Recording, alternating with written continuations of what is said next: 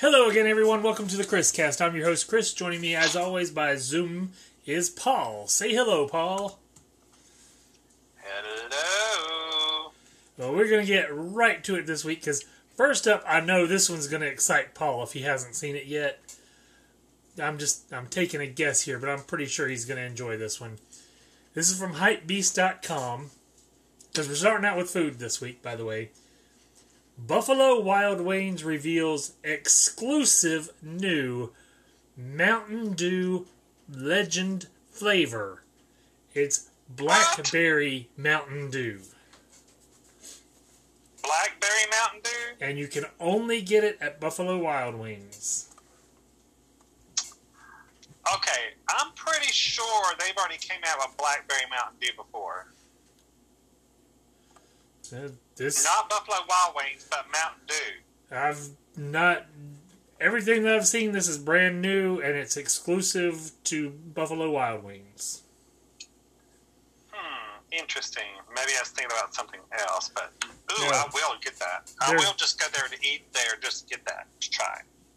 I wouldn't mind trying it, but I don't like sodas that much, so I'm not going out of my way to get it, and it would be one of those things, I just want a taste of it, I don't want a whole thing. I want to do a little search on that right quick.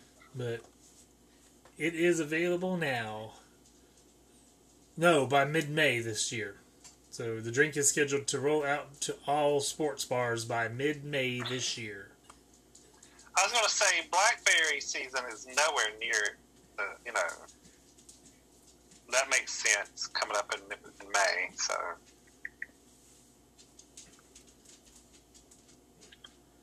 I got a couple coffee items as well this week. This is from DunkinDonuts.com. Frankfurt Candy's Dunkin' Iced Coffee flavored jelly beans are back this Easter by popular demand. I won't be eating coffee flavored jelly beans, but I thought you might appreciate them. Yeah, that sounds good to me. The package shows, looks like butter pecan, caramel latte, hazelnut, French vanilla, and toasted coconut. There's a glare on the package, so it was hard to tell. Now, what was that? Who put those out? Dunkin'. It's DunkinDonuts.com. Dunkin' iced coffee flavored jelly beans come in a 13-ounce bag at a suggested retail price of $3.99 and are available at retailers nationwide, including Walmart, Walgreens, CVS, Five Below, Rite Aid, and Big Lots, as well as online at Amazon and FrankfurtCandy.com. When are they coming out? Apparently, they're out now. I'm not seeing. Yeah, it's 5 flavors: French vanilla, caramel latte, butter pecan, toasted coconut, and hazelnut.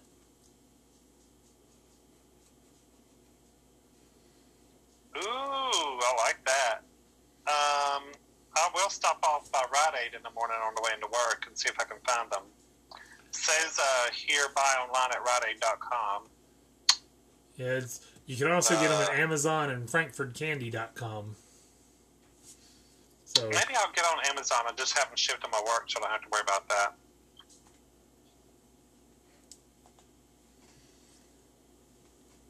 Dunkin', I want to get on Amazon and buy them right quick. Do you like coffee creamer? Oh, yes, I do. Because TotallyTheBomb.com has another coffee treat for you. Coffee Mate is releasing a drumstick flavored coffee creamer. Drums? Ew. I don't know. Drumsticks are pretty good, so I enjoy them a lot. I won't be buying them off of there because they're $12 a bag. Suggested retail is $3.99, so yeah. Here I can buy Krispy Kremes for $5 a bag and have it sent. Screw that. I would stop off by Rite Aid and get some in the morning. Now, if they have them. Yes, it didn't say anything about when they release, so I'm guessing they're already out, but But yeah, that and the drumstick coffee creamer I will have no use for, so I won't be getting it. But, no, gross. But I'm telling you, drumstick's good. And considering all the other coffee makes, like the hazelnut and the M&Ms, and I think they did a Snickers. What's so gross about drumstick compared to all of those? It's pretty much the same thing. I picked up a creamer of... Hold on. I have my headset on, and I never saw this one before, so you're going to hear a television in the background here in a second, but I'm going to walk in there to the refrigerator and see what it is. I've never seen it before. What is it? Give me a second. I don't know. I got to go look at it. I've never seen it before. I found it at Food Line today. You're going to get ready to hear a television in the background. It's going to be my dad. Just hold on a second. We'll walk in there and look at the refrigerator. Yeah. As everybody is waiting with bated breath. Here it is. Willy Wonka's Fudgy Caramel. Yeah, you have the package. Bring the package in. Let me see it, because I have no clue. Okay.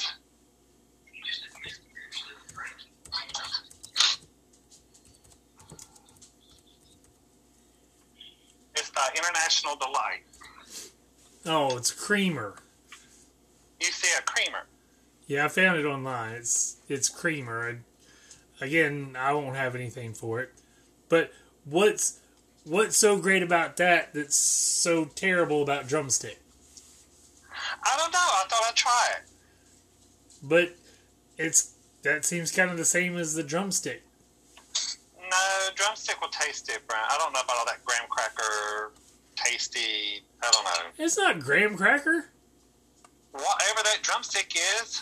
Drumstick is a sugar cone with ice cream and nuts and chocolate. See, I don't like the cone. I don't like that cone thing. I don't like that. We all know that Paul is a weirdo now if he doesn't like the ice cream cone. Look at the friends I keep. Well, sometimes we wonder why we keep you around. Screw you. Okay, taking this back to the refrigerator. Okay, well, hit mute, and I'm going to talk about the next one.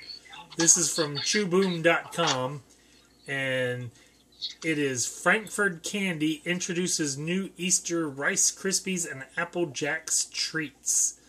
The pictures are showing milk chocolate cereal Rice Krispies Easter Bunny and milk chocolate cereal eggs Rice Krispies, and then Apple Jacks cereal and candy with a white chocolate bunny, it looks like. So the Apple Jacks one actually looks kind of tasty, I gotta say. Can you hear me? Yeah. Okay. But the descriptions on chewboom.com: Rice Krispies Milk Chocolate Rabbit, original Rice Krispies cereal combined with milk chocolate in a rabbit shape for a crispy and crunchy Easter treat. The Rice Krispies Milk Chocolate Rabbit is available in a 1.6 ounce individual size for a suggested price of $2.50 at Walmart and Five Below stores nationwide. You can also get it in a 5 ounce individual size for a suggested price of $4.99 at Menards, Giant Eagle, and H-E-B stores nationwide, as well as online at Amazon and frankfurtcandy.com. Apple Jacks White Candy Rabbit, the classic apple and cinnamon flavor of Apple Jacks cereal in a creamy white candy rabbit shape. The Apple Jacks White Candy Rabbit is available in a 1.6 ounce individual size at a suggested retail price of $2.50 at Walmart and Five Below stores nationwide, as well as online at walmart.com, Amazon, and frankfurtcandy.com. And Rice Krispies Milk Chocolate Eggs. Crispy and crunchy half-inch eggs made with milk chocolate and original Rice Krispies cereal. Rice Krispies Milk Chocolate Eggs come in a 5 ounce package designed to resemble a cereal box for a suggested price of $4. You can also get them at CVS and Wegmans stores nationwide, as well as online at Amazon and frankfurtcandy.com. So, frankfurtcandy.com is the place to go for everything this week, it looks like. You can get the Dunkin' Donuts jelly beans there, you can get the Rice Krispies Rabbit, the Rice Krispies Eggs, and the Apple Jacks Rabbit. Oh, okay. What was that website again? Frankford, FRANKFORD, Candy, CANDY.com. Frankfurt Candy, okay. So I don't know what shipping will cost there, but they've got all there these now. tasty treats.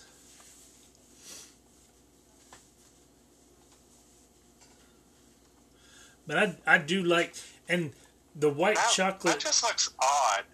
or the That white Applejack candy rabbit, bunny. I'm wondering if that's like the old milk candy rabbits that I used to get when I was a kid. Do you remember those? I remember that. They were white, but they weren't white chocolate. They were milk candy. So I'm wondering if that's what the Applejack's white candy rabbit is. I don't know, but it looks odd. It looks like a white rabbit. Yeah, they're still wanting $8 for that bag, but I can stop off at Rite Aid and get it for $3.99. No, I won't be doing that. So. Yeah. But so lots of new flavors there. Do you have any food items, or shall we move on to the not so fun stuff? I don't have any food to talk about. I'm bored next week. In fact, this part of your message is brought to you by Reese's Peanut Butter Cups. I got that as my snack today. Well, at least it's good stuff. So we'll move on to the political world. And I did intentionally say political in case anybody was wondering out there. It wasn't a slip of the tongue. That was intentional. Yeah, I heard that. Yeah, I meant to say it that way. This is from Yahoo Life Insider. Trump's former chief of staff, Mark Meadows, may have registered to vote in the 2020 election at an address he didn't live at. What a shock! One of Trump's cronies was voting illegally. Here in North Carolina. Exactly. To a mobile home. And the property owner that it was registered to said that he may have never stayed at the property. You can't just... It was a tiny mobile home. You can't just rent a property to get a vote. That's not how it works. You actually have to reside at the property. Yeah, they're saying that he possibly has committed voter fraud and could face that. Well, again, what a shock that it's a Trumpster that committed voter fraud. Because the election was rigged, you know. And for those who wonder, on this article it says he listed a mobile home in Scaly Mountain, North Carolina as the place where he physically lives.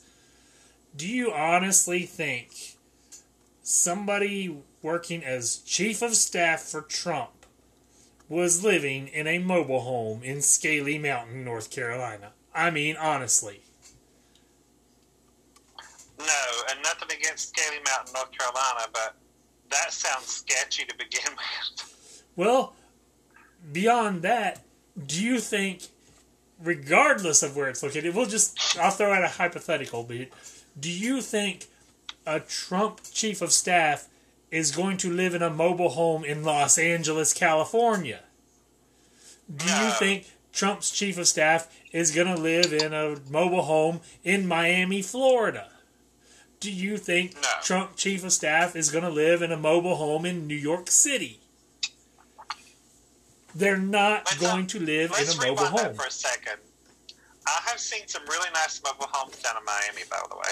Yeah, but a Trump chief of staff is not going to live in a mobile home. Yeah. Those retiree communities that has mobile homes and stuff down there, they have them really fixed up nice. Yeah. But, no, I don't see him doing that. And I saw that Bill Barr, in some interview, I don't know where it was from, but because, he's doing the book rounds right now, trying to sell his book where he talks about all the bad that Trump did, and then in an interview, he claimed he would vote for Trump again. It's like, how are you going to badmouth all the things that he did in this book trying to sell your book and then claim you're going to vote for the man who you're calling a criminal without calling him a criminal? That's like, I follow these guys on, I'm going to open up this Reese's Peanut Butter Cup right quick, on TikTok, and they go around to all the Trump's rallies he does, and they actually interviewed women and men. They said, would you vote for Trump if he molested children? One of them said, yes. Said, would you vote for Trump if all these rape allegations were true? They said yes. Of course. They even asked if he would kill someone, would they vote for Trump? And one lady said yes, and the other guy said no. They have no morals. They don't care what the man does. You know what question I would like pose to them? They don't care. This is the question I would like posed to the Trumpsters that will vote for him no matter what. Dear such-and-so Trumpster, would you vote for Barack Obama if Donald Trump told you to? Ooh, that's a good question. Their heads would literally explode on that one. Yeah. Because that's the man they have to hate because Trump told them to, because, you know, racism and everything. Would you vote for Hillary Clinton if Trump told you to? I bet they would. I'm sure they would. I bet they would. Because that's their golden calf. Yep. They won't admit it. But let's face it, everything with Trump is about hate. He wins because he hates the people that his supporters hate. Even if it's a lie. He brings the hate out in people. And speaking of someone to hate, Elon Musk has made the news again. This is from MSN.com. Elon Musk says Starlink won't block Russian news, quote, unless at gunpoint. Elon Musk is siding with Putin. No, he's not. Well, that's basically what this is. Because he moved his own satellites over Ukraine to give them free internet. Everybody is fleeing Russia. Elon Musk refuses to block Russian news. Well, maybe because the Ukrainians need to see it. But you're not seeing facts on Russian news. Remember, there was the new law that Russia instated that you can't report anything that goes against the government or what they say. So I'm still not going to fault him because he's given internet to Afghanistan for free. I'm not going to fault him. I'm faulting him because, one, he's a Trump supporter. Two, he's refusing to block Russian news, which we know is not fact, by Russia's own admittance. And three, he just seems like a smarmy individual. I've discussed this with one of my friends over the weekend about Elon Musk. All the people that are really, really smart are really, really strange. Except like, what's his face? E equals MC squared, what's his name? Einstein? Einstein was an awkward individual. He was so smart, he was awkward. Paul proving himself to be an Einstein when he can't even remember Albert Einstein's name. I did not claim that I was an Einstein. I didn't claim I was smart either. I was just saying. Well, neither did anybody else. All smart people are awkward. All smart people are awkward. Is that why I'm awkward? Because I'm a damn genius, you know. So, yeah, whatever. So Thomas Edison, he was awkward as well. I toured his winter home in Florida when I was in school. Where was it at? I want to say it's Fort Myers, because I'm old enough to remember it, and I would have been old enough to remember Fort Myers, where I wouldn't have been old enough to remember Palm Beach as much. West Palm Beach, where the poor people live, not the rich people. Because we lived in West Palm. Yeah. But it was a pretty interesting little tour. I wouldn't mind going back and doing it again now that I can actually enjoy it and know what I'm doing.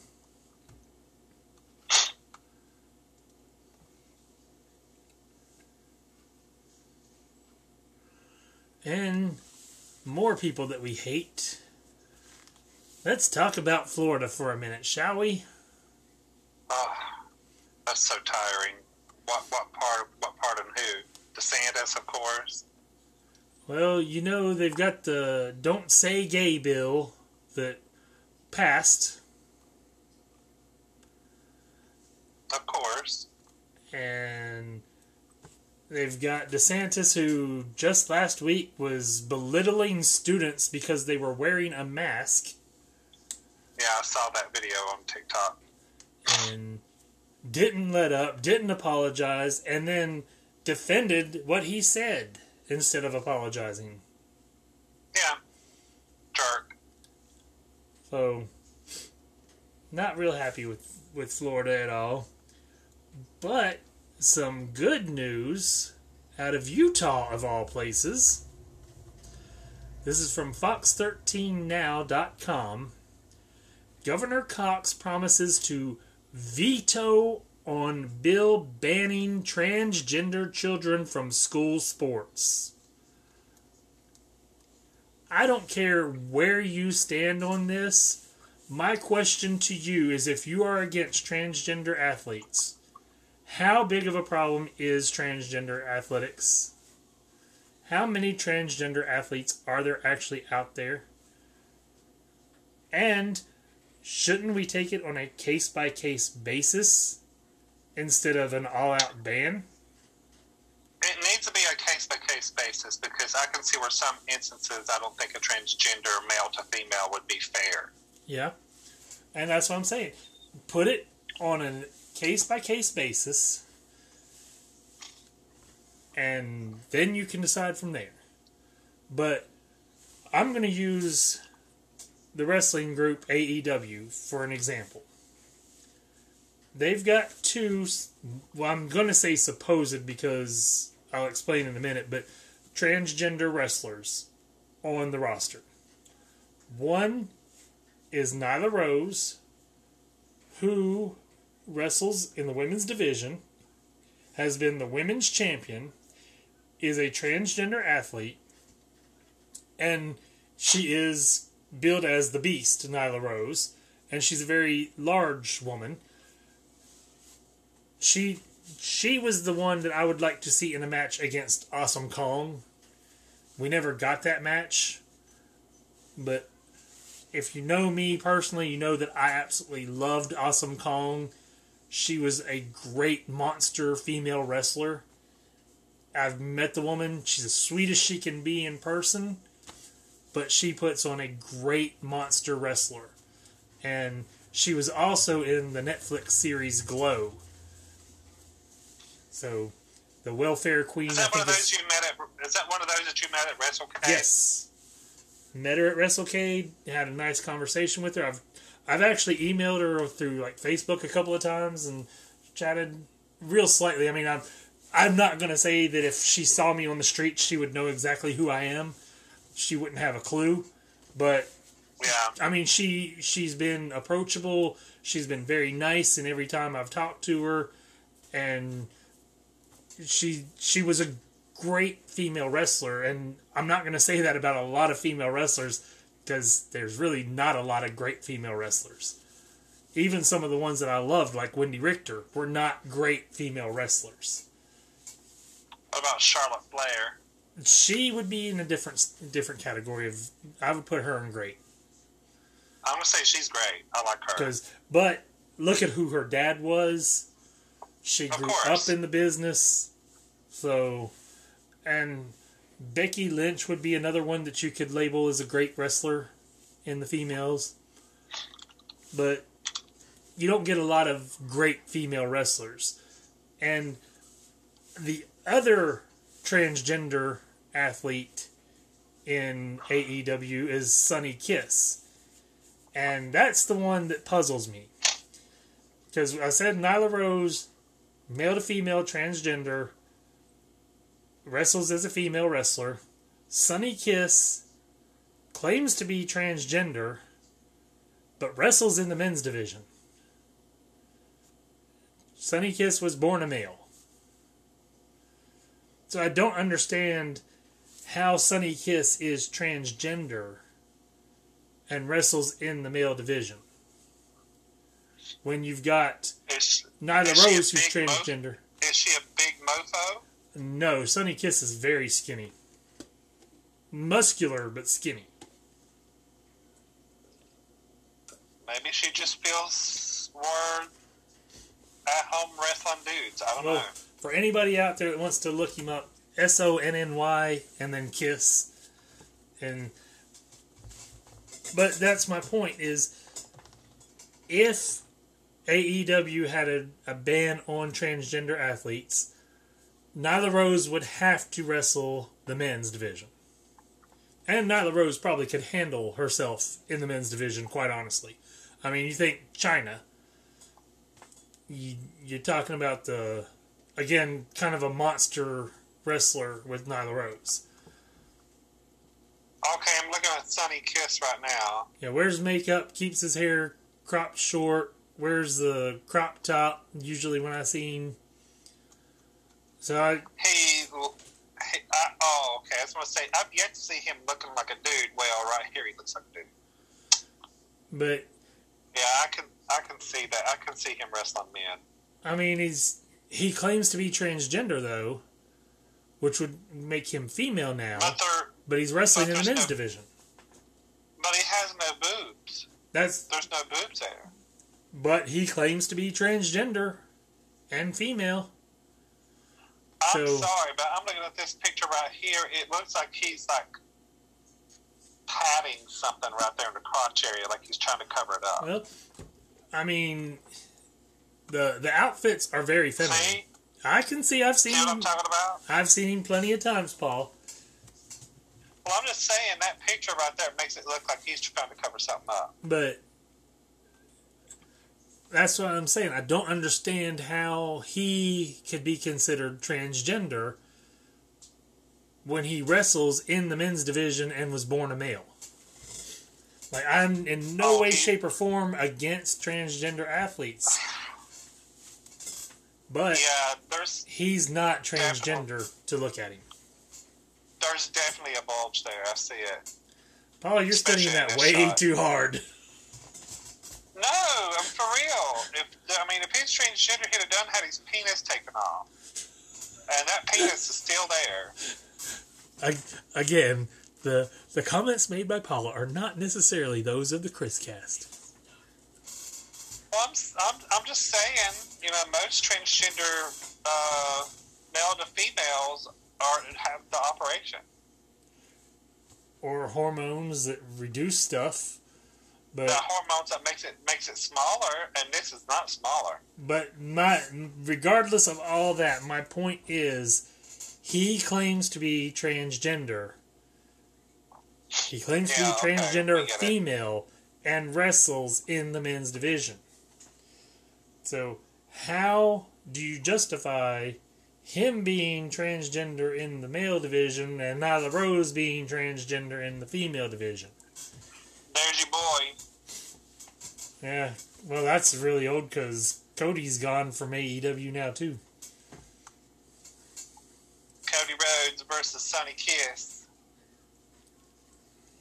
So, okay. Anyway, But I looked it up. that's it for my political stuff. Did you have any political news, or move on to entertainment? Did you see where Lindsey Graham got in trouble on Twitter? Yeah, which I can't say that I was thrilled with what Lindsey Graham said ever, but advocating for the murder of somebody, yeah, no. Advocating for someone in Moscow to step up and take a bullet to Putin's head.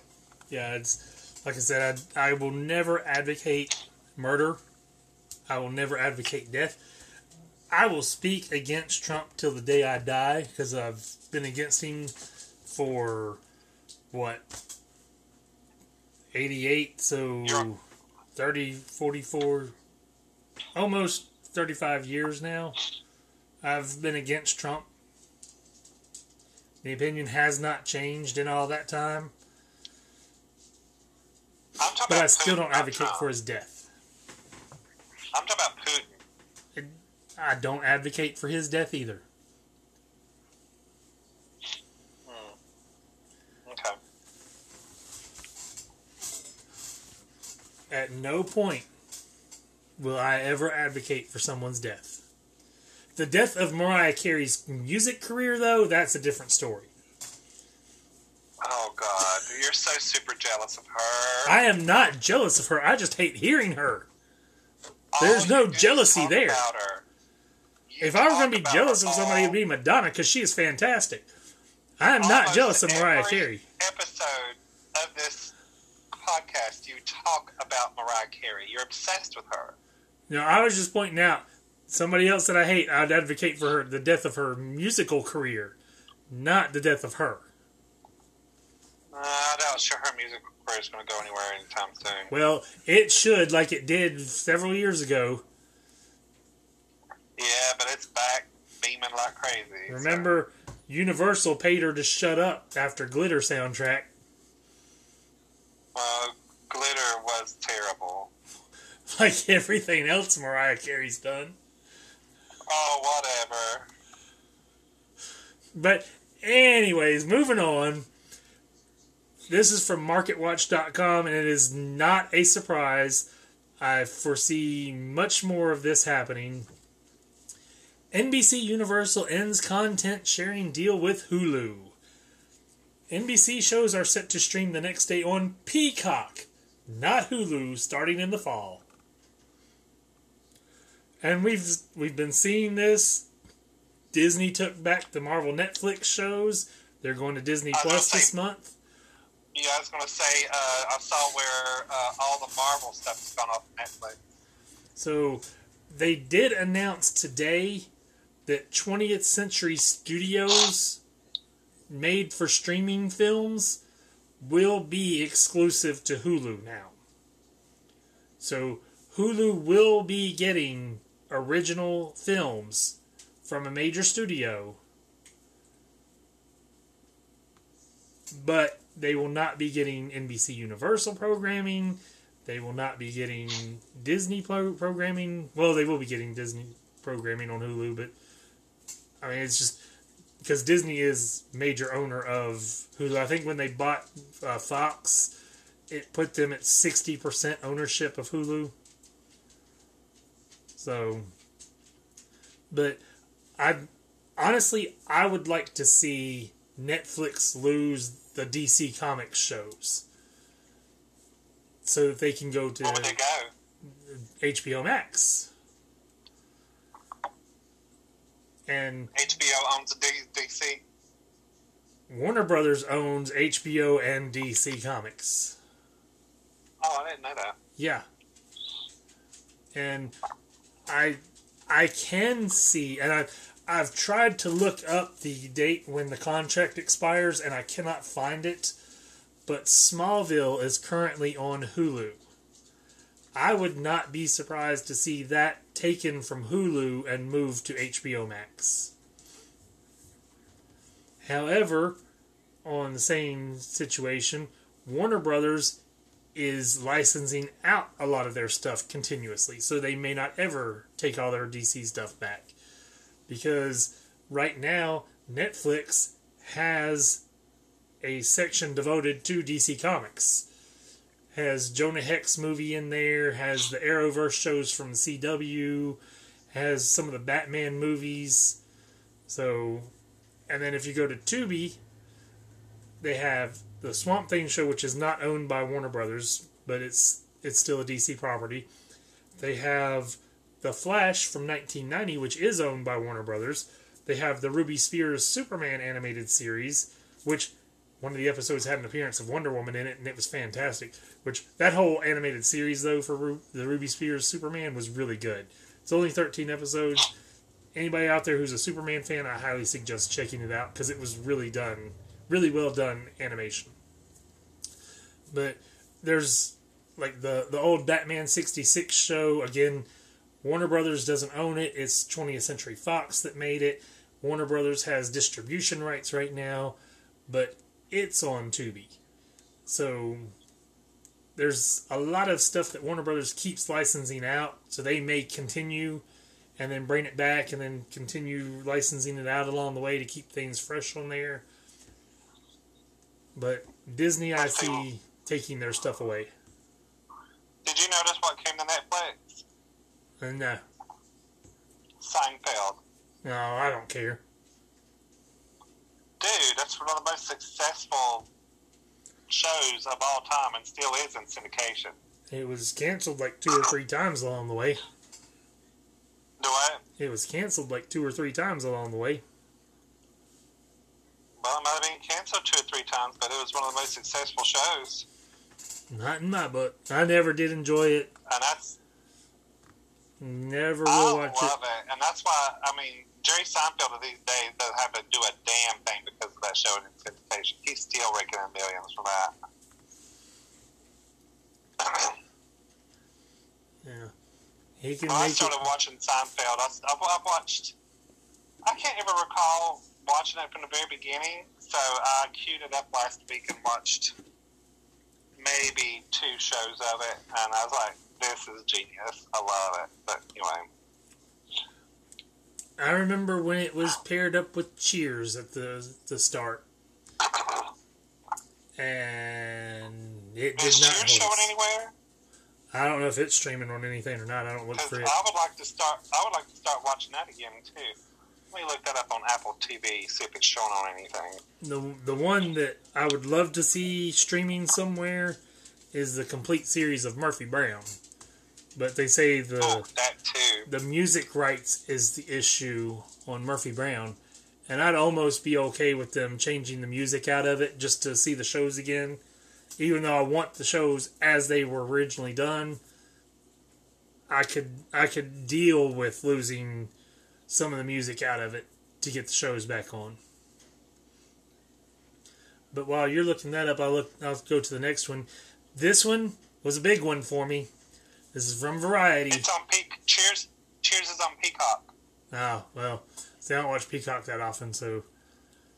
But from Variety... Play the first episode from 1982, from September 30th, 1982. Again, from Variety, the one that thrills me here, Muppet series about Electric Mayhem Band set at Disney Plus, Lily Singh to star. You know who the Electric Mayhem Band is, don't you? No. It's Animal and Janice, and Zoot, I think, is one of them. Dr. Teeth, Floyd Pepper, Zoot on saxophone, Floyd Pepper on vocals and bass, Janice on vocals and lead guitar, Lips on trumpet, Dr. Teeth on vocals and keyboards, and Animal on drums. It's the Muppets band. Also, it's that band that plays on the Muppets. Yep. They are getting their own series if it doesn't get canceled, because the Muppets were supposed to have a new series on Disney Plus when Disney Plus started, and that got canceled. So hopefully this one will make it, because I love my Muppets, and Animal's the only reason I like that Geico commercial where there's an animal in the attic. Yeah. Now, didn't they make make a new Halloween special coming up this year, or was it last year? They did the Haunted Mansion last year. We watched it. I thought it was a different one they're coming up with this year.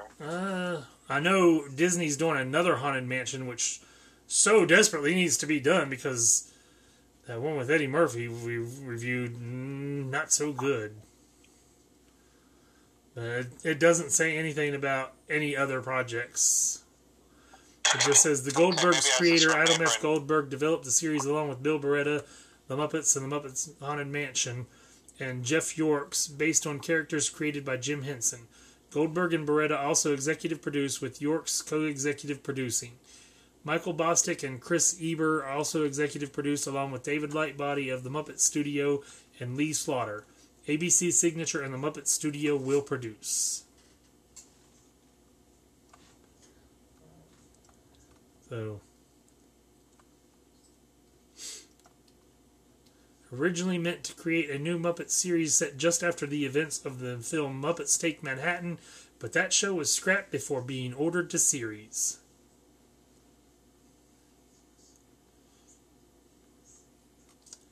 And that's all it really says that I see of any other projects. But, see, I didn't even get that much information before. I did not know the Muppets series that they had set up at Disney Plus was to take place right after Muppets Take Manhattan, which would have been fantastic to see. But I'm all for more of the Muppets.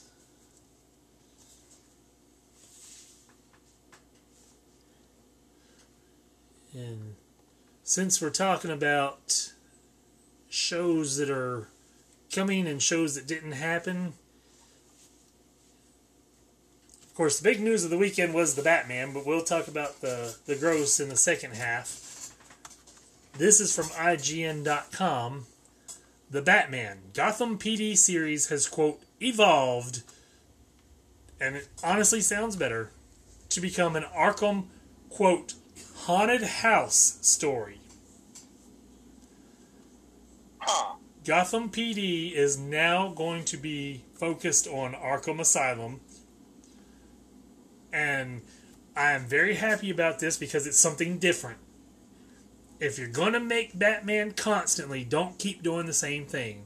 And Gotham PD would have basically been a remake of the TV series Gotham that ran for 100 episodes on Fox.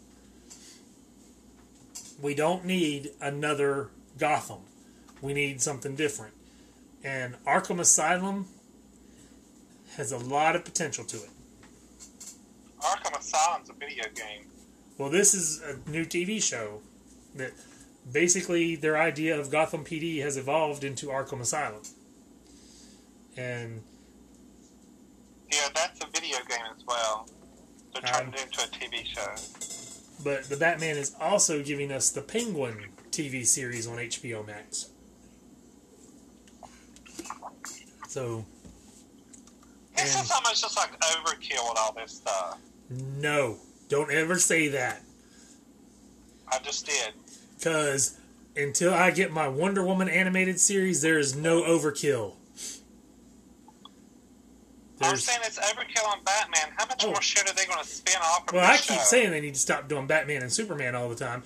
And I'm just as guilty as anybody else. I watch them all. Because, you know, I love my Superman and Lois TV series on the CW. I don't. It's a good show. And they introduced Bizarro this year, which I like Bizarro a lot. I know a lot of people don't think much of him as a hero or a villain, but Bizarro has a lot of potential when done right. And the way they're doing him on Superman and Lois, I'm really enjoying. So, but I'm just saying, what I'm saying is Batman's been done to death. Oh, I know. And I'm very much looking forward to the Batgirl movie later this year on HBO Max. But it's, again, the Bat family. The Gotham Knights, I think, is the show coming to the CW that they've got some cast announced for. And I'm going to see if I can find it real quick. But I will be watching it. And still feeling like, hey, we need less Batman family and more other characters. But this one's from Variety, since I just mentioned it. The Gotham Knights pilot at the CW has cast both Fallon Smythe and Tyler DiChiara, DiChiara, as series regulars. Variety has learned exclusively. Smythe and DiChiara are the first announced castings for the pilot, which is based on characters created for DC by Bob Kane with Bill Finger. The one-hour drama takes place in the wake of Bruce Wayne's murder. His rebellious adopted son forges an unlikely alliance with the children of Batman's enemies when they are all framed for killing the Caped Crusader. And as the city's most wanted criminals, this renegade band of misfits must fight to clear their names. But in a Gotham with no Dark Knight to protect it, the city descends into the most dangerous it's ever been. However, hope comes from the most unexpected of places, as this team of mismatched fugitives will become its next generation of saviors, known as the Gotham Knights. So it does have potential for really good storytelling there. It's kind of dark for a CW show, honestly. Like, they're usually not that negative. They're more upbeat and light from what I've watched. Like, even Supernatural wasn't as dark as what this one sounds. Supernatural had some dark stuff in it. Yeah, but this one, it seems out of place for the CW, basically. And it may be a success, it may be terrible, it may be burdened by being on network television like that, where they can't get as dark and gritty as they could on HBO Max. So, like I said, I'll be watching it and see how it comes out, but again, I would like something more than just Batman all the time. But my final piece of entertainment news that I have this week, this is from Collider.com. Kevin Smith launching comic book imprint with Dark Horse Comics. And I don't know how much you know about Kevin Smith, but I absolutely love the man, and he knows his comic books. Clerks was a great movie, but everything he did after that, as far as his comedies, got even better. Because Mallrats, Clerks 2, Dogma, Chasing Amy, great stuff there.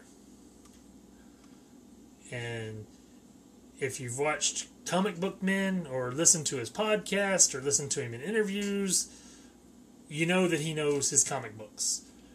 And he also has directed Supergirl and Arrow and the Flash episodes, as well as appearing in the Flash at one point. Oh, speaking of comic book, I was in a toy store this weekend in Gastonia, and I was standing beside this woman,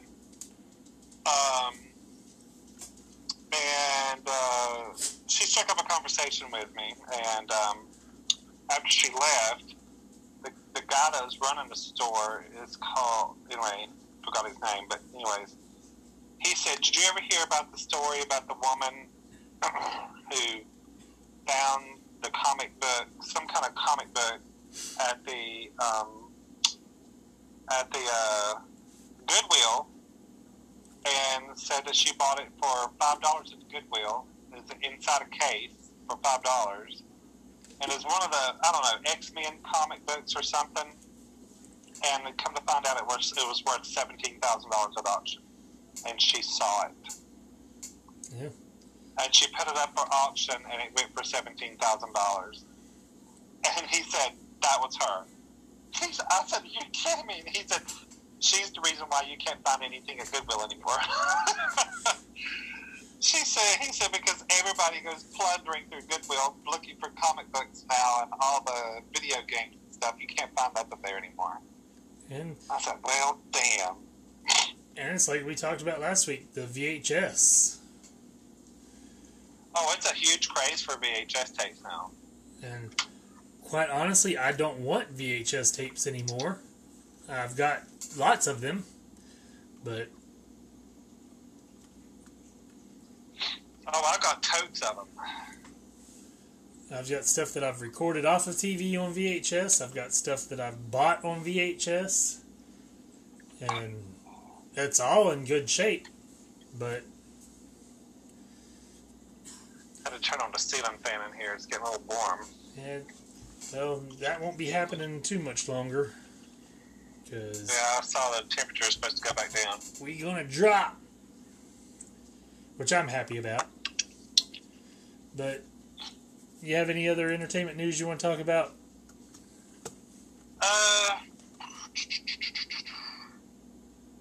No, not that I can think of. Okay, well then that brings us to the unfortunate segment. First up from BBC.com, Linda Barron, open all hours and come outside actress dies aged 82. And I believe it said she was in the original Doctor Who series.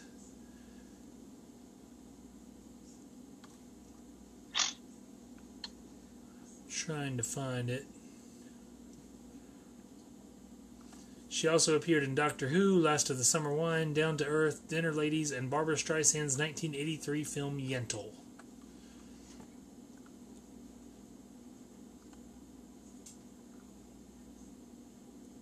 I don't see a cause of death, though, but at 82 years old, one would believe it was probably natural causes.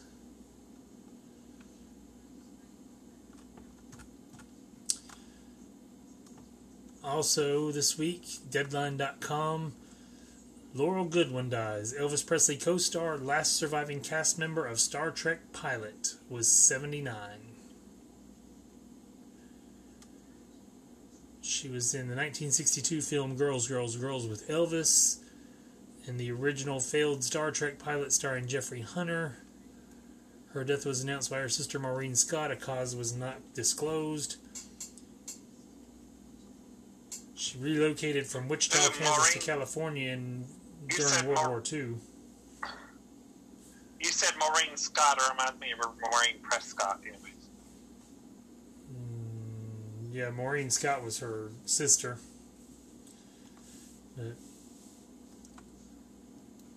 Said she debuted in Girls, Girls, Girls as one of two potential love interests for Presley's character. The other was portrayed by Stella Stevens.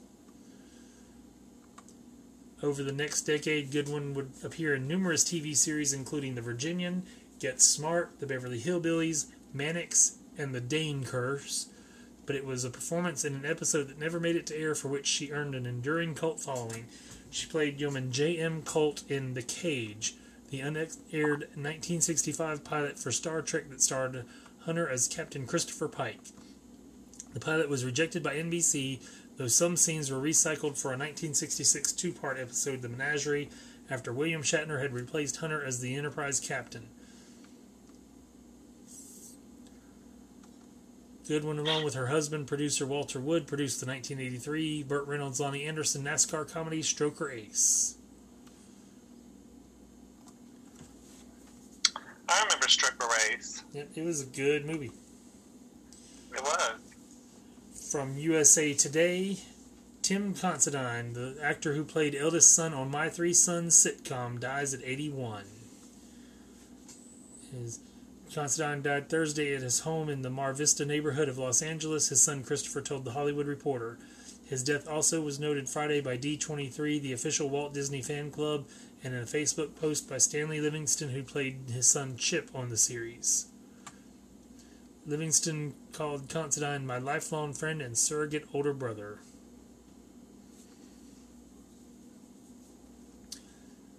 At age 12, he appeared with Red Skelton in The Clown. Appeared on TV in The Adventures of Spin and Marty and Hardy Boys Adventures, which were short serials that aired on the Mickey Mouse Club. And that's the original Mickey Mouse Club that I remember watching reruns of, but still. Wait, was that the one with Britney Spears and Justin Timberlake in it? No, this was the one with Annette Funicello in it. I remember that. Yeah, Mickeymose.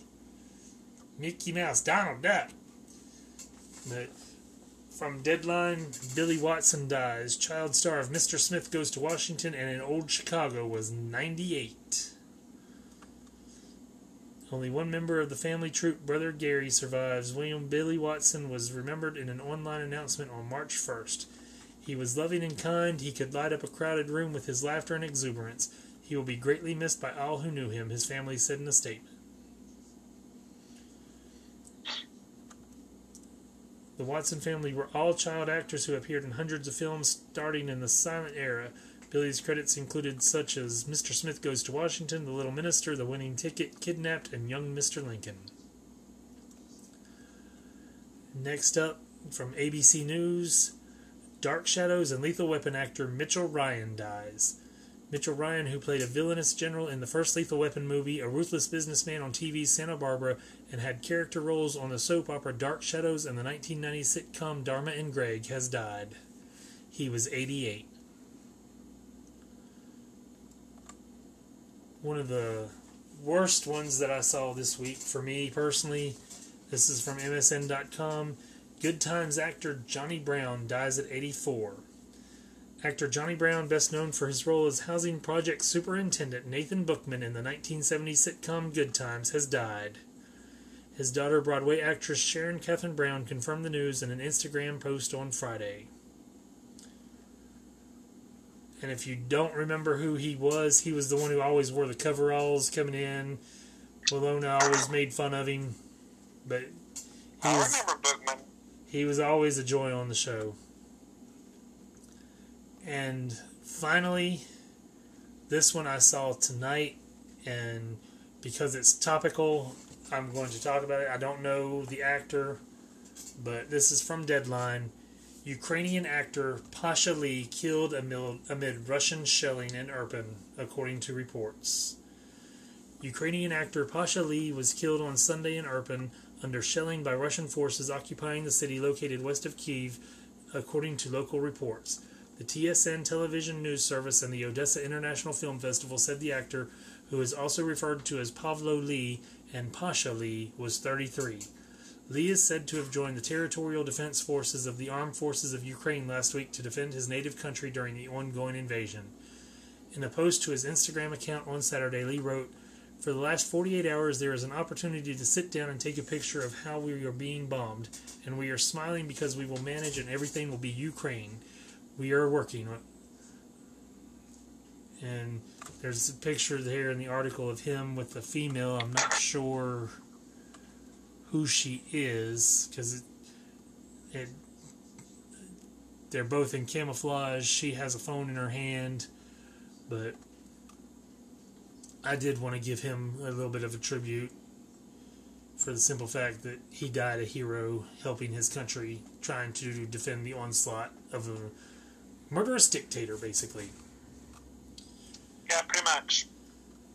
And with that, we have come to the end of our first hour. This week we reviewed No Exit, the Hulu original film, and the original Netflix film Texas Chainsaw Massacre. So we'll be back in just a moment with those reviews. Stay tuned, everybody.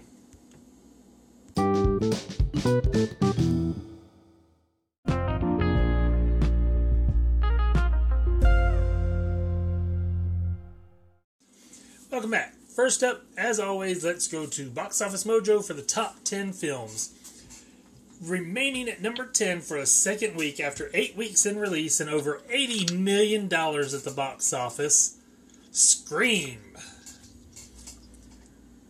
And number 9, I am not about to get this title right, so bear with me, Gangubai Kathiawadi.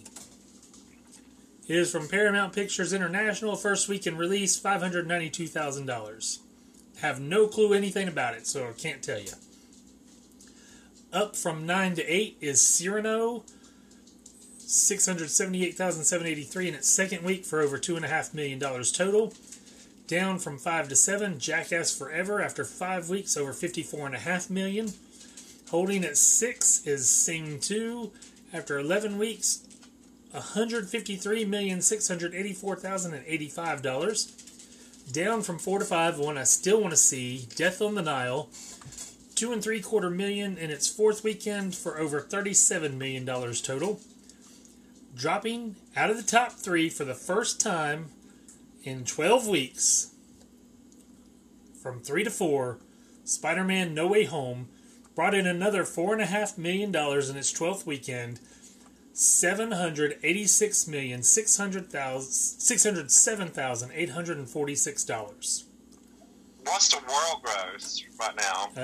Well over $1 billion, but I don't know right offhand. Down from 2 to 3. How do I find that? Look up Spider-Man No Way Home international gross. Down from 2 to 3, Dog, starring Channing Tatum, over $6 million. After 3 weeks, just over $40 million. Out of number 1 after 2 weeks. Drop into number 2 is Uncharted with Tom Holland, $11 million its third weekend for over $125 million. And debuting at number 1 with a bigger take than was expected, a bigger take than was tracked. Opening weekend, $134,008,624 went to The Batman. What was that again? The Batman, $134,008,624 actual gross over the weekend. Damn. So, this is a good sign for DC Films because, we still have the Flash movie, the Black Adam movie, and Aquaman 2 coming. Each project has more interest building in it, and with the Batman, which is, again, we talked about it, overdone, making over $134 million and getting really good reviews, it sets up very well for Black Adam, The Flash, and Aquaman 2. That's actually, I got to tell you, I'm really surprised by those numbers. Or is that just domestic? That is domestic. It was over $250 million worldwide, I believe. I looked up Spider-Man No Way Home. It's right now sitting at $1.8 billion. Worldwide box office for the Batman, $258,208,624. The international take was $124,200,000.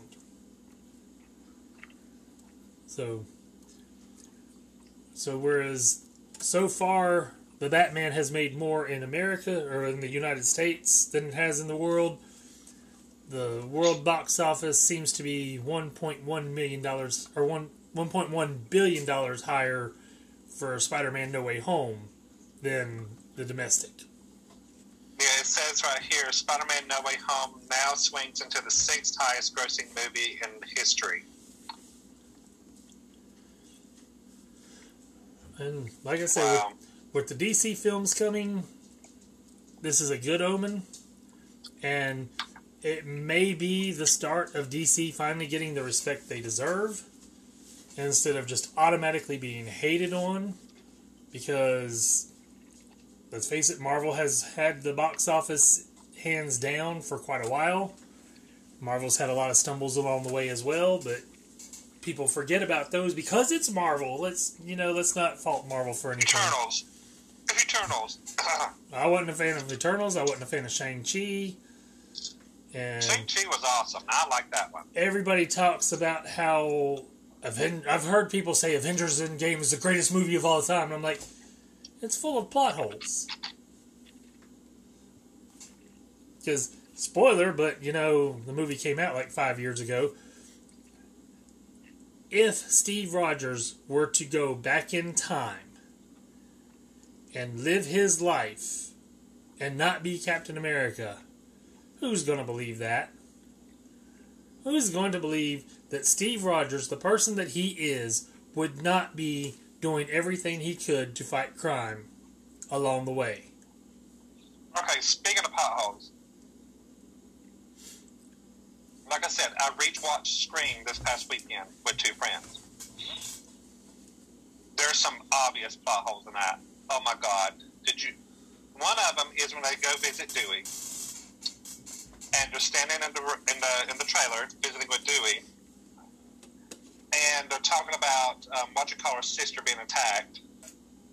Nowhere did they tell her that she was in the hospital. Tell him that she was in the hospital. And all of a sudden he said, is anyone in there in the hospital protecting her? They didn't tell him she's in the hospital.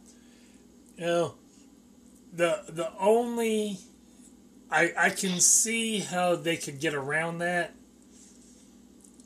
He's not just an everyday citizen. He was a former sheriff.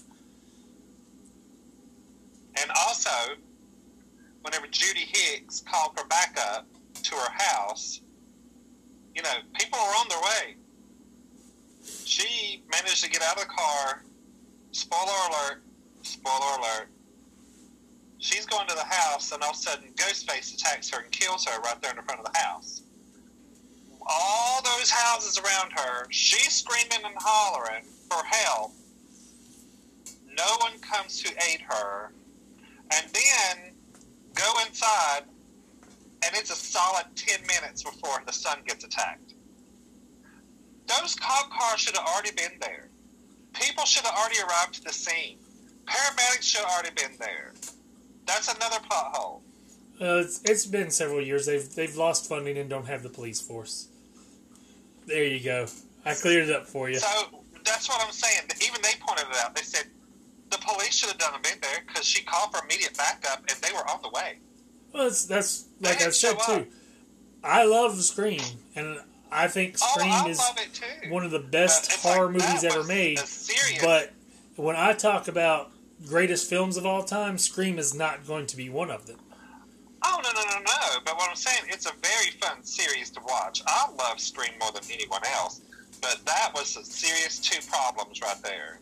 Well, and that's the thing. People think that I don't like the Marvel movies because of the blatant plot holes that they've had and the issues they've had that Marvel loyalists refuse to fight for. It's not that I don't like the films. It's that I see the problems and people don't fault them for it. And that's where the problem comes in. Like, I enjoyed Avengers Endgame a lot. But in the movie, they say if you go back in time and change things, you create a new timeline. Steve Rogers went back in time. We're supposed to believe that he lived in that life, never went fighting crime or anything, because, you know, that was all about what Steve Rogers was doing the right thing. And he lives in the same timeline and grows old and reappears at the time he left as an old man. I have a problem with that because Captain America is not supposed to age. Well, I mean, it would be 80 years, so yeah, I could see him aging at that, because they never said that he wouldn't age. No, because he was frozen, and that's why he didn't age. I thought he didn't age because he was Captain America. No, he was frozen and didn't age. Okay, that explains that. Okay. So that I didn't have an issue with. It's the fact that I'm supposed to believe that one of the most courageous men in the country would not go out of his way to fight crime when he went back to live with Peggy Carter. Maybe he was fighting crime back then with her. I'm supposed to believe that going back and changing the snap created an alternate timeline with Thanos, but Steve Rogers going back and living his life with Peggy Carter did not create a new timeline. So we don't know what happened because all we know is all we saw was her inside the house with him, and then it fast forward and there he is on the park bench. But he wouldn't have been there. It would have been a different timeline, according to the movie itself. I know that. So that's what I have a problem with. If you're going to tell me that the movie is one of the greatest of all times, it can't have blaring plot holes like that. And that is a blaring plot hole that Marvel loyalists refuse to admit to. I can see that. And I've always, I'm not trying to knock Marvel. I'm not trying to knock DC. I'm not trying to praise either one of them overly. But I've always said, if you are one of those people that say, you love Marvel, everything else sucks, or you love DC and everything else sucks, you're hurting yourself.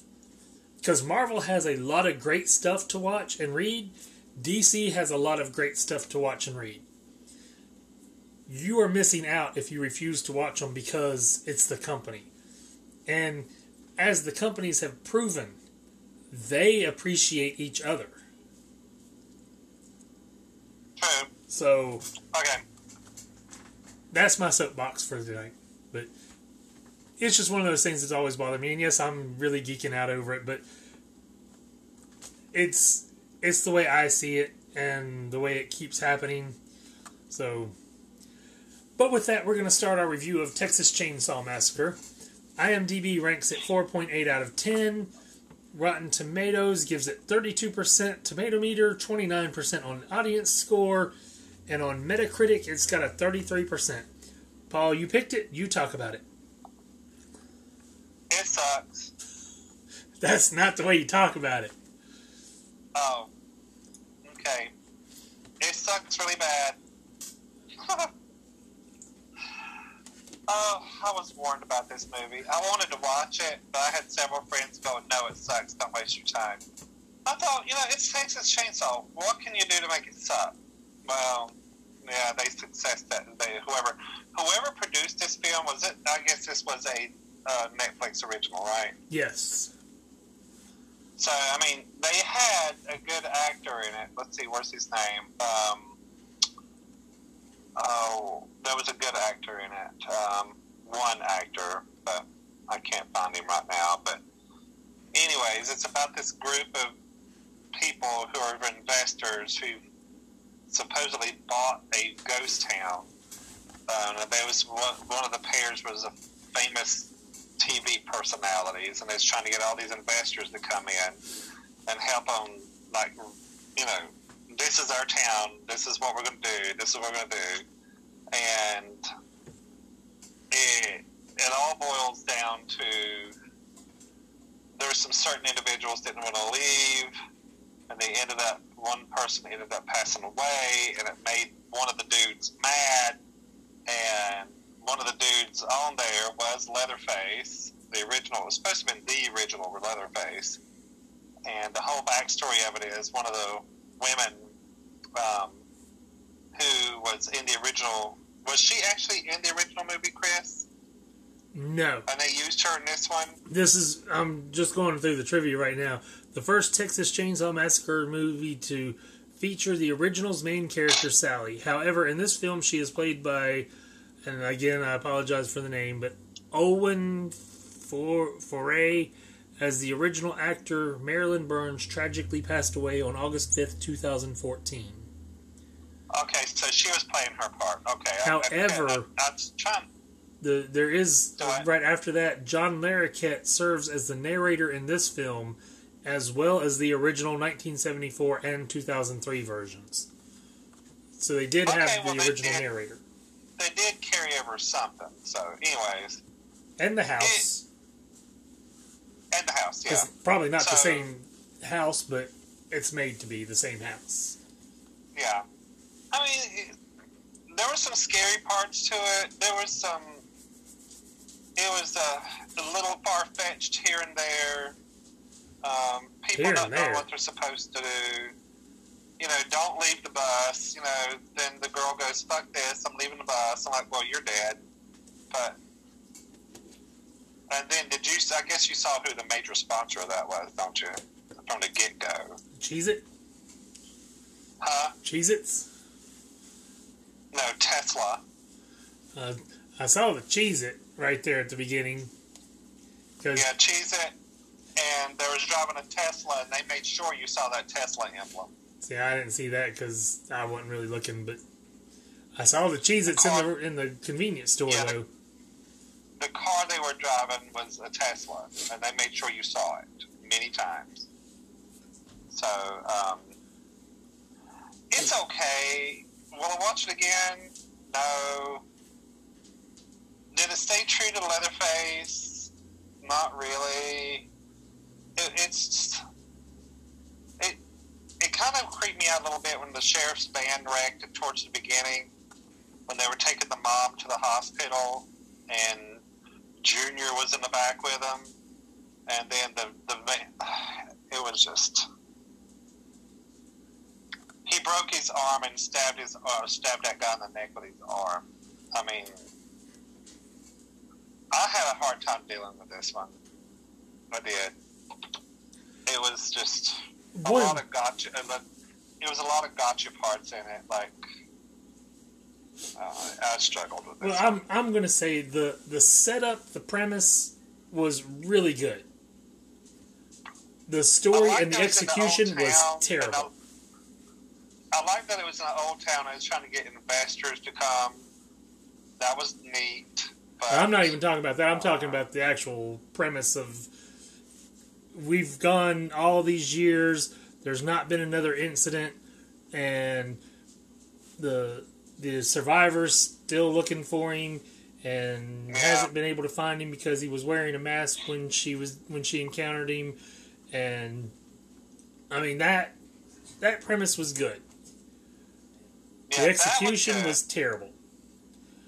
And the Harlow sign said population 1974, which of course was referencing the original film.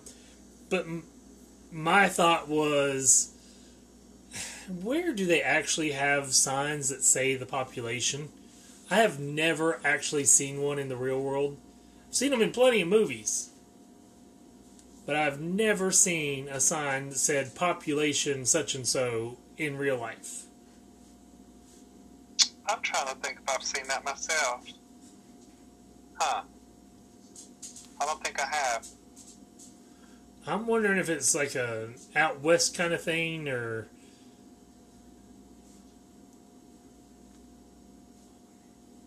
I don't know. Well, a little birdie's out here saying they saw one in Florida, but I have never personally seen one, so... And I was also thinking, when I was watching it, how do you keep updating that? Because population changes constantly. Well, when you're that small of a town, it's a ghost town. Looks like they had a population of 3 at that point. The guy driving the red truck, then the old lady, then Leatherface.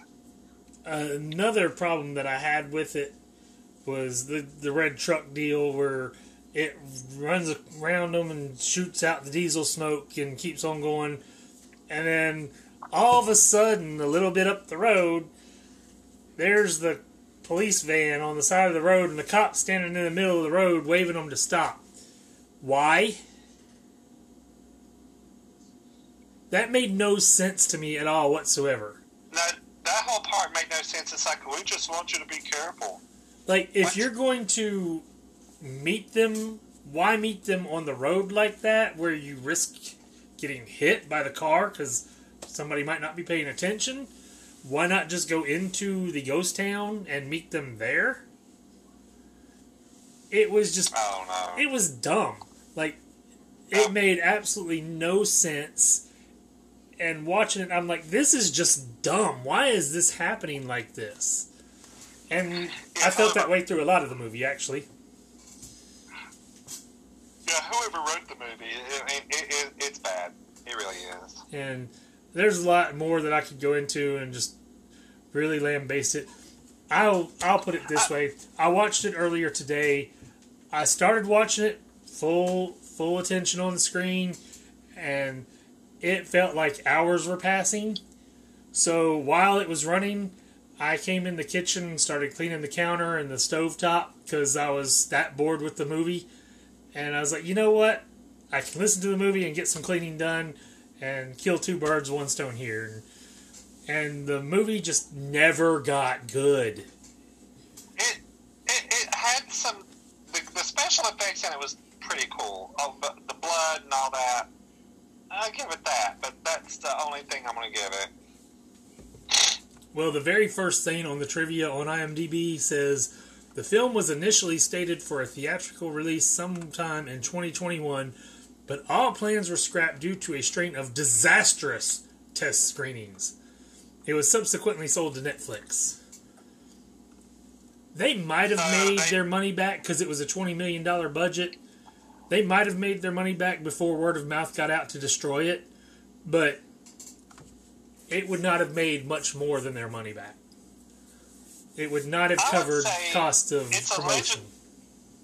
It's a legendary fan base. It is. And they probably could have easily made their money back that first weekend. Easily. But, and maybe a little bit the next weekend, but that would probably been it. I love this. This is under the spoilers. Something that was already mentioned in the trivia before it said spoilers, and it doesn't spoil anything. It says, the road sign says Harlow, population 1974. The original movie, The Texas Chainsaw Massacre, came out in the year 1974. What exactly did that spoil? That wasn't a spoiler. And like I said, that was already in the other trivia. So the IMDb trivia page is just as bad as the film, apparently.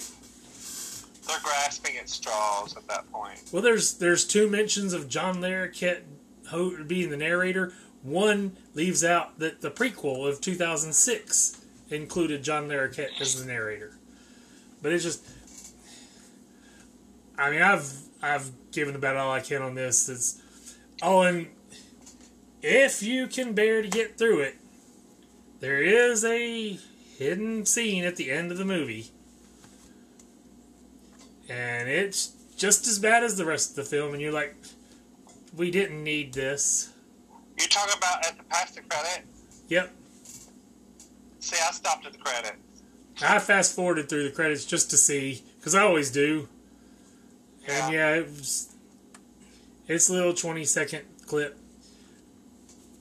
that really...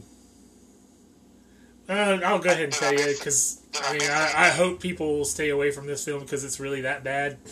But spoiler if you're wanting to watch it, and you can skip through here. But Leatherface goes back to his house at the end of the movie. Oh. Okay. That's all it is. The house where Sally was living, he's walking up to it. Okay.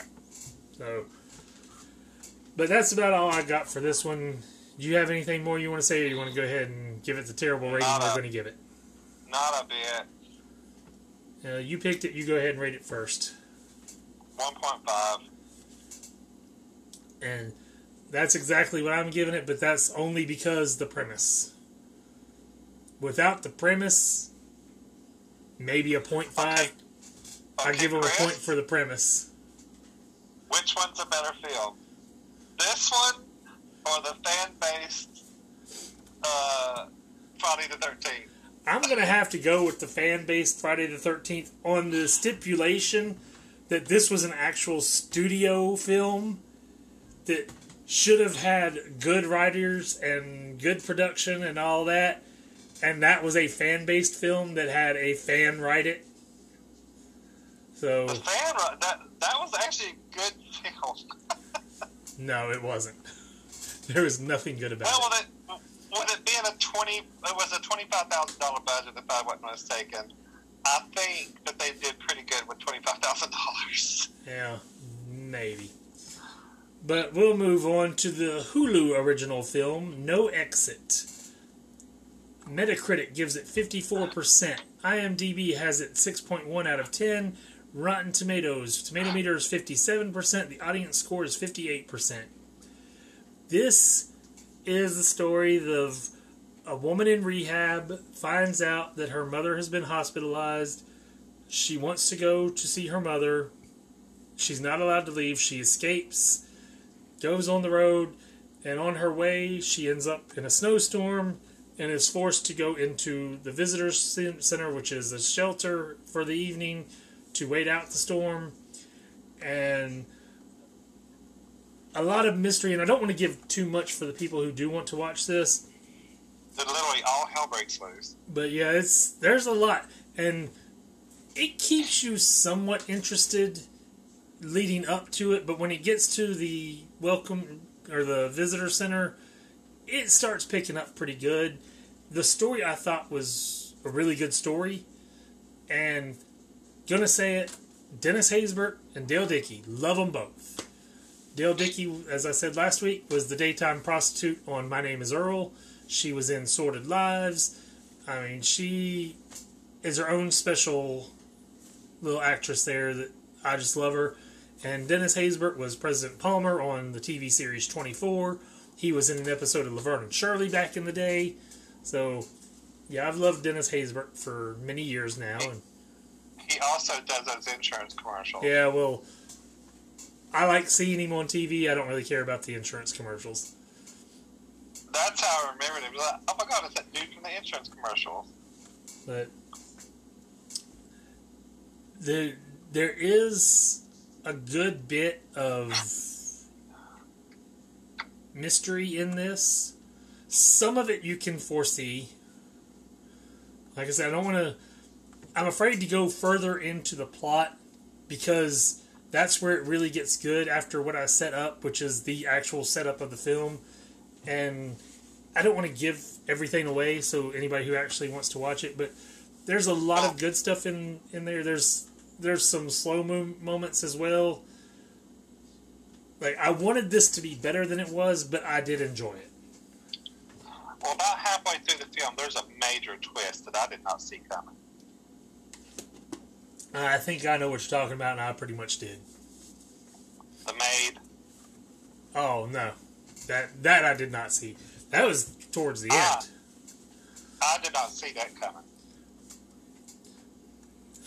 I'll tell you what I was thinking about later, but you probably foresaw that too. So, but yeah, I've talked on it. What you got to say for it?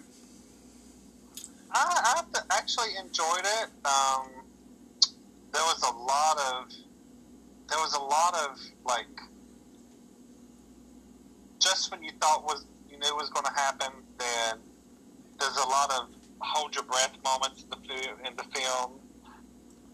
It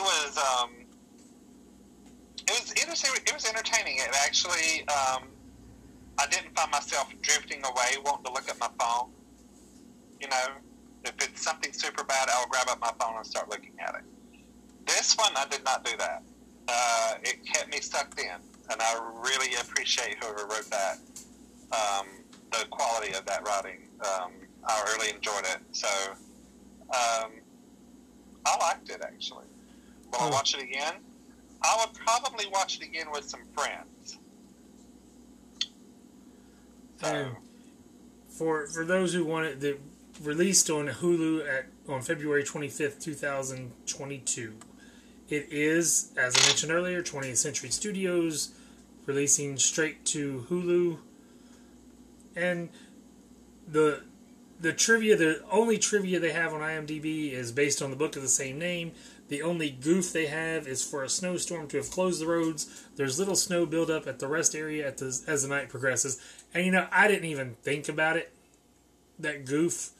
It didn't even cross my mind that there wasn't more snow than there was. But I didn't think about that either. But I mean, that you can also explain that away as the Welcome Center was the last place before it got really bad. So it may not have gotten as bad there as it was, because she was going up the mountain, wasn't she?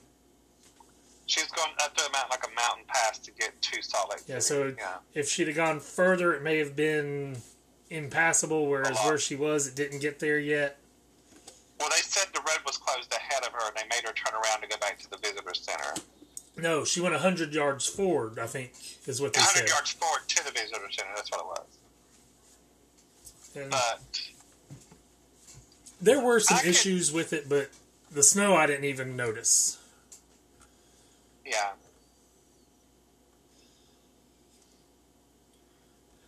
So, any other things you want to talk about on it, or we want to wrap it up there? No, like I said, I enjoyed it. I could see myself watching it again with a group of friends.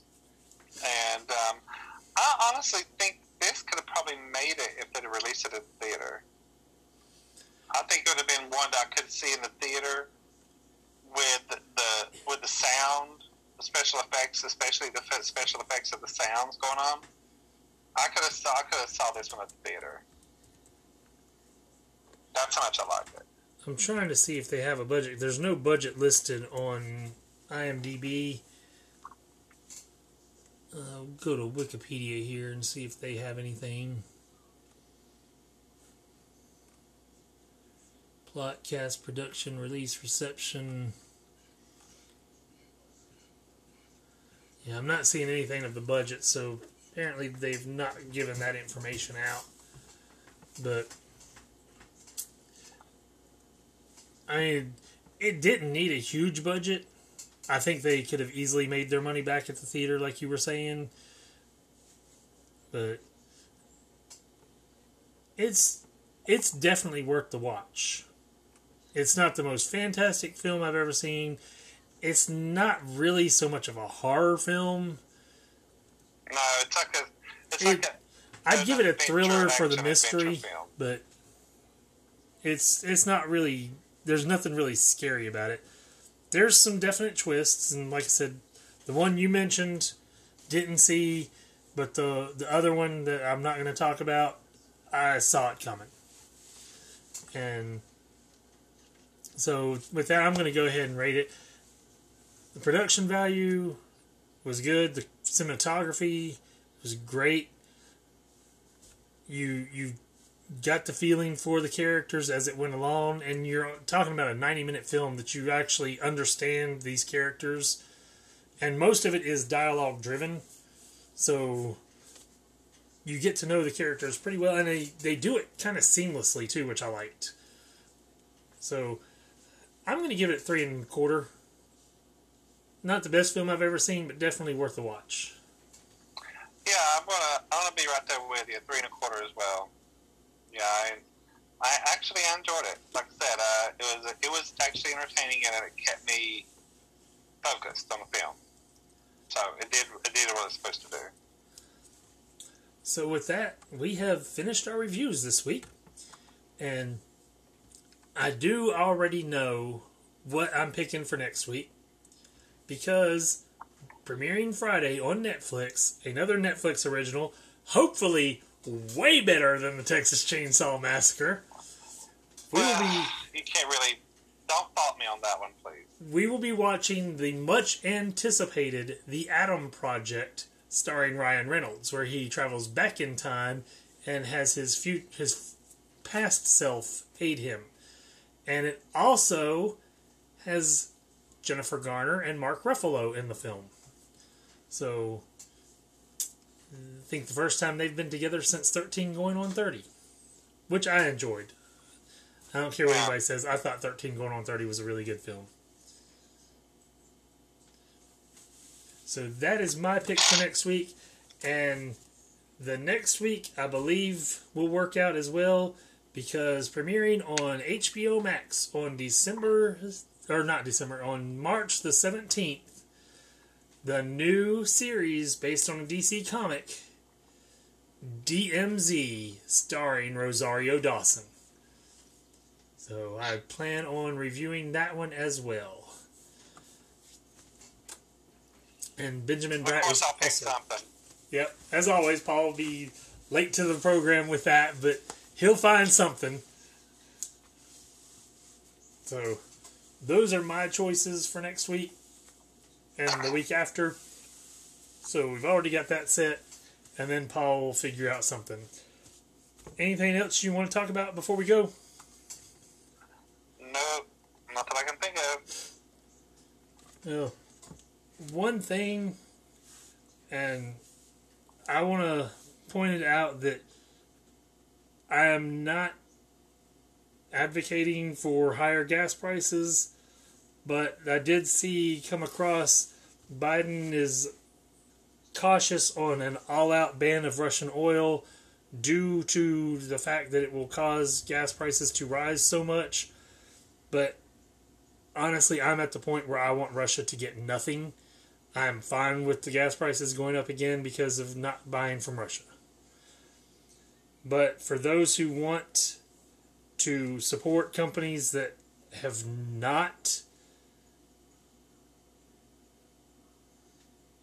been buying from Russia anymore, there is at cbsnews.com/Russia-COR, and it's all that I have on my phone here. But the article is called, "These are the corporations that have pulled out of Russia since its invasion of Ukraine." And real quick, for gas, because what made me look this up was Shell announced their defense of buying discounted Russian oil. So that, coupled with them still drilling in the mating field or whatever it was called of the Orcas, I'm pretty much done with Shell at this point. But the gas companies that pulled out of Russia includes BP, Equinor, Exxon, Shell. And how Shell pulled out of it, I don't know, when they went back and bought discounted gas from them. But that is what is on this article. And something else that I saw that's kind of ingenious for people to do, a way to help support the people of Ukraine. I don't know if you saw it, but people are renting Airbnbs and not going. I saw that. So they're providing an income to the people of Ukraine the best way they can, which I think is pretty awesome. Showing up. Yeah. That's actually ingenious. So, great little plan to help support the country of Ukraine. And I know Zelensky says he doesn't want to win the war, he just wants peace. Yeah. And he has been amazing. Like, you really do get the feel for the Ukraine people. And he is a true leader. Yep. Leads by example. Did you see where the former Miss Ukraine from like 2017 is in the trenches fighting? Nope, but I've said it many times. This conflict, which is now actually nothing but a war, it has proven how amazing and courageous the people of Ukraine are. Like, I never knew anything about these people before. Not that I had anything against people of Ukraine. I just didn't know anything about them. But what we're seeing, and the thing, I think I talked about it last week, but the thing that proves it more than anything is the clip of the Ukrainians giving a Russian soldier a phone after they captured him to call home and let his family know he was all right. Yeah. I mean, who does that in war? Did you see SNL's opener this past weekend? I don't watch Saturday Night Live, so no. I heard about it, but I didn't see it. You need to look it up. And also look up Weekend Update and watch it. I did see a clip. They was talking about them capturing the Russian soldiers, right? Capturing Chernobyl into Ukraine. And they made like on the Weekend Update, that's like, okay, this is Ukraine's reaction. Oh no, not Chernobyl. Like, what are they going to do with it? Well, it's a nuclear power plant, and that's something else. Is no, Chernobyl's closed down. Chernobyl's closed. It was from the meltdown. They could. I mean, there's potential to reopen it and get it started back up again. So, it could be a problem. And I did see that there was a power plant, and I believe it was a nuclear power plant that Russia attacked and had set on fire, and that actually was a war crime. So, don't know what's going to happen. And I saw, I believe it was yesterday, maybe 2 days ago, that the White House had called for all U.S. citizens to leave Russia. And that makes me wonder, are we getting ready to go in? Did you not see what I put on Facebook the other day? I don't use Facebook, so no. Well, you are on Facebook. No, I don't use it anymore. I don't get on there. Anyways. I post this link and never go to it. Okay, let me talk. On Thursday, I was on my way to Winston-Salem to go to Old Salem, just to see if their gardens were starting to bloom. I took the day off, and while going there, I got with how all military vehicles will stay in the right lane because they're going slower. it was several miles long, a whole convoy of just military vehicles heading east to Fort Bragg. Yeah. Miles long of different kind of military vehicles, just all sorts of different ones. Was it a 40-mile convoy? No, it wasn't 40 miles. I'm being serious, Chris. I know you are. I'm just kidding. I'm saying that's what you saw was. What I'm saying is what you saw was pretty spectacular in your eyes, but then you think that's nothing compared to the oppression Russia is giving with the 40-mile convoy that went into Ukraine. I know, but that's just that one. We got tons of military bases across the United States. I know, but imagine what's going on with the rest of them.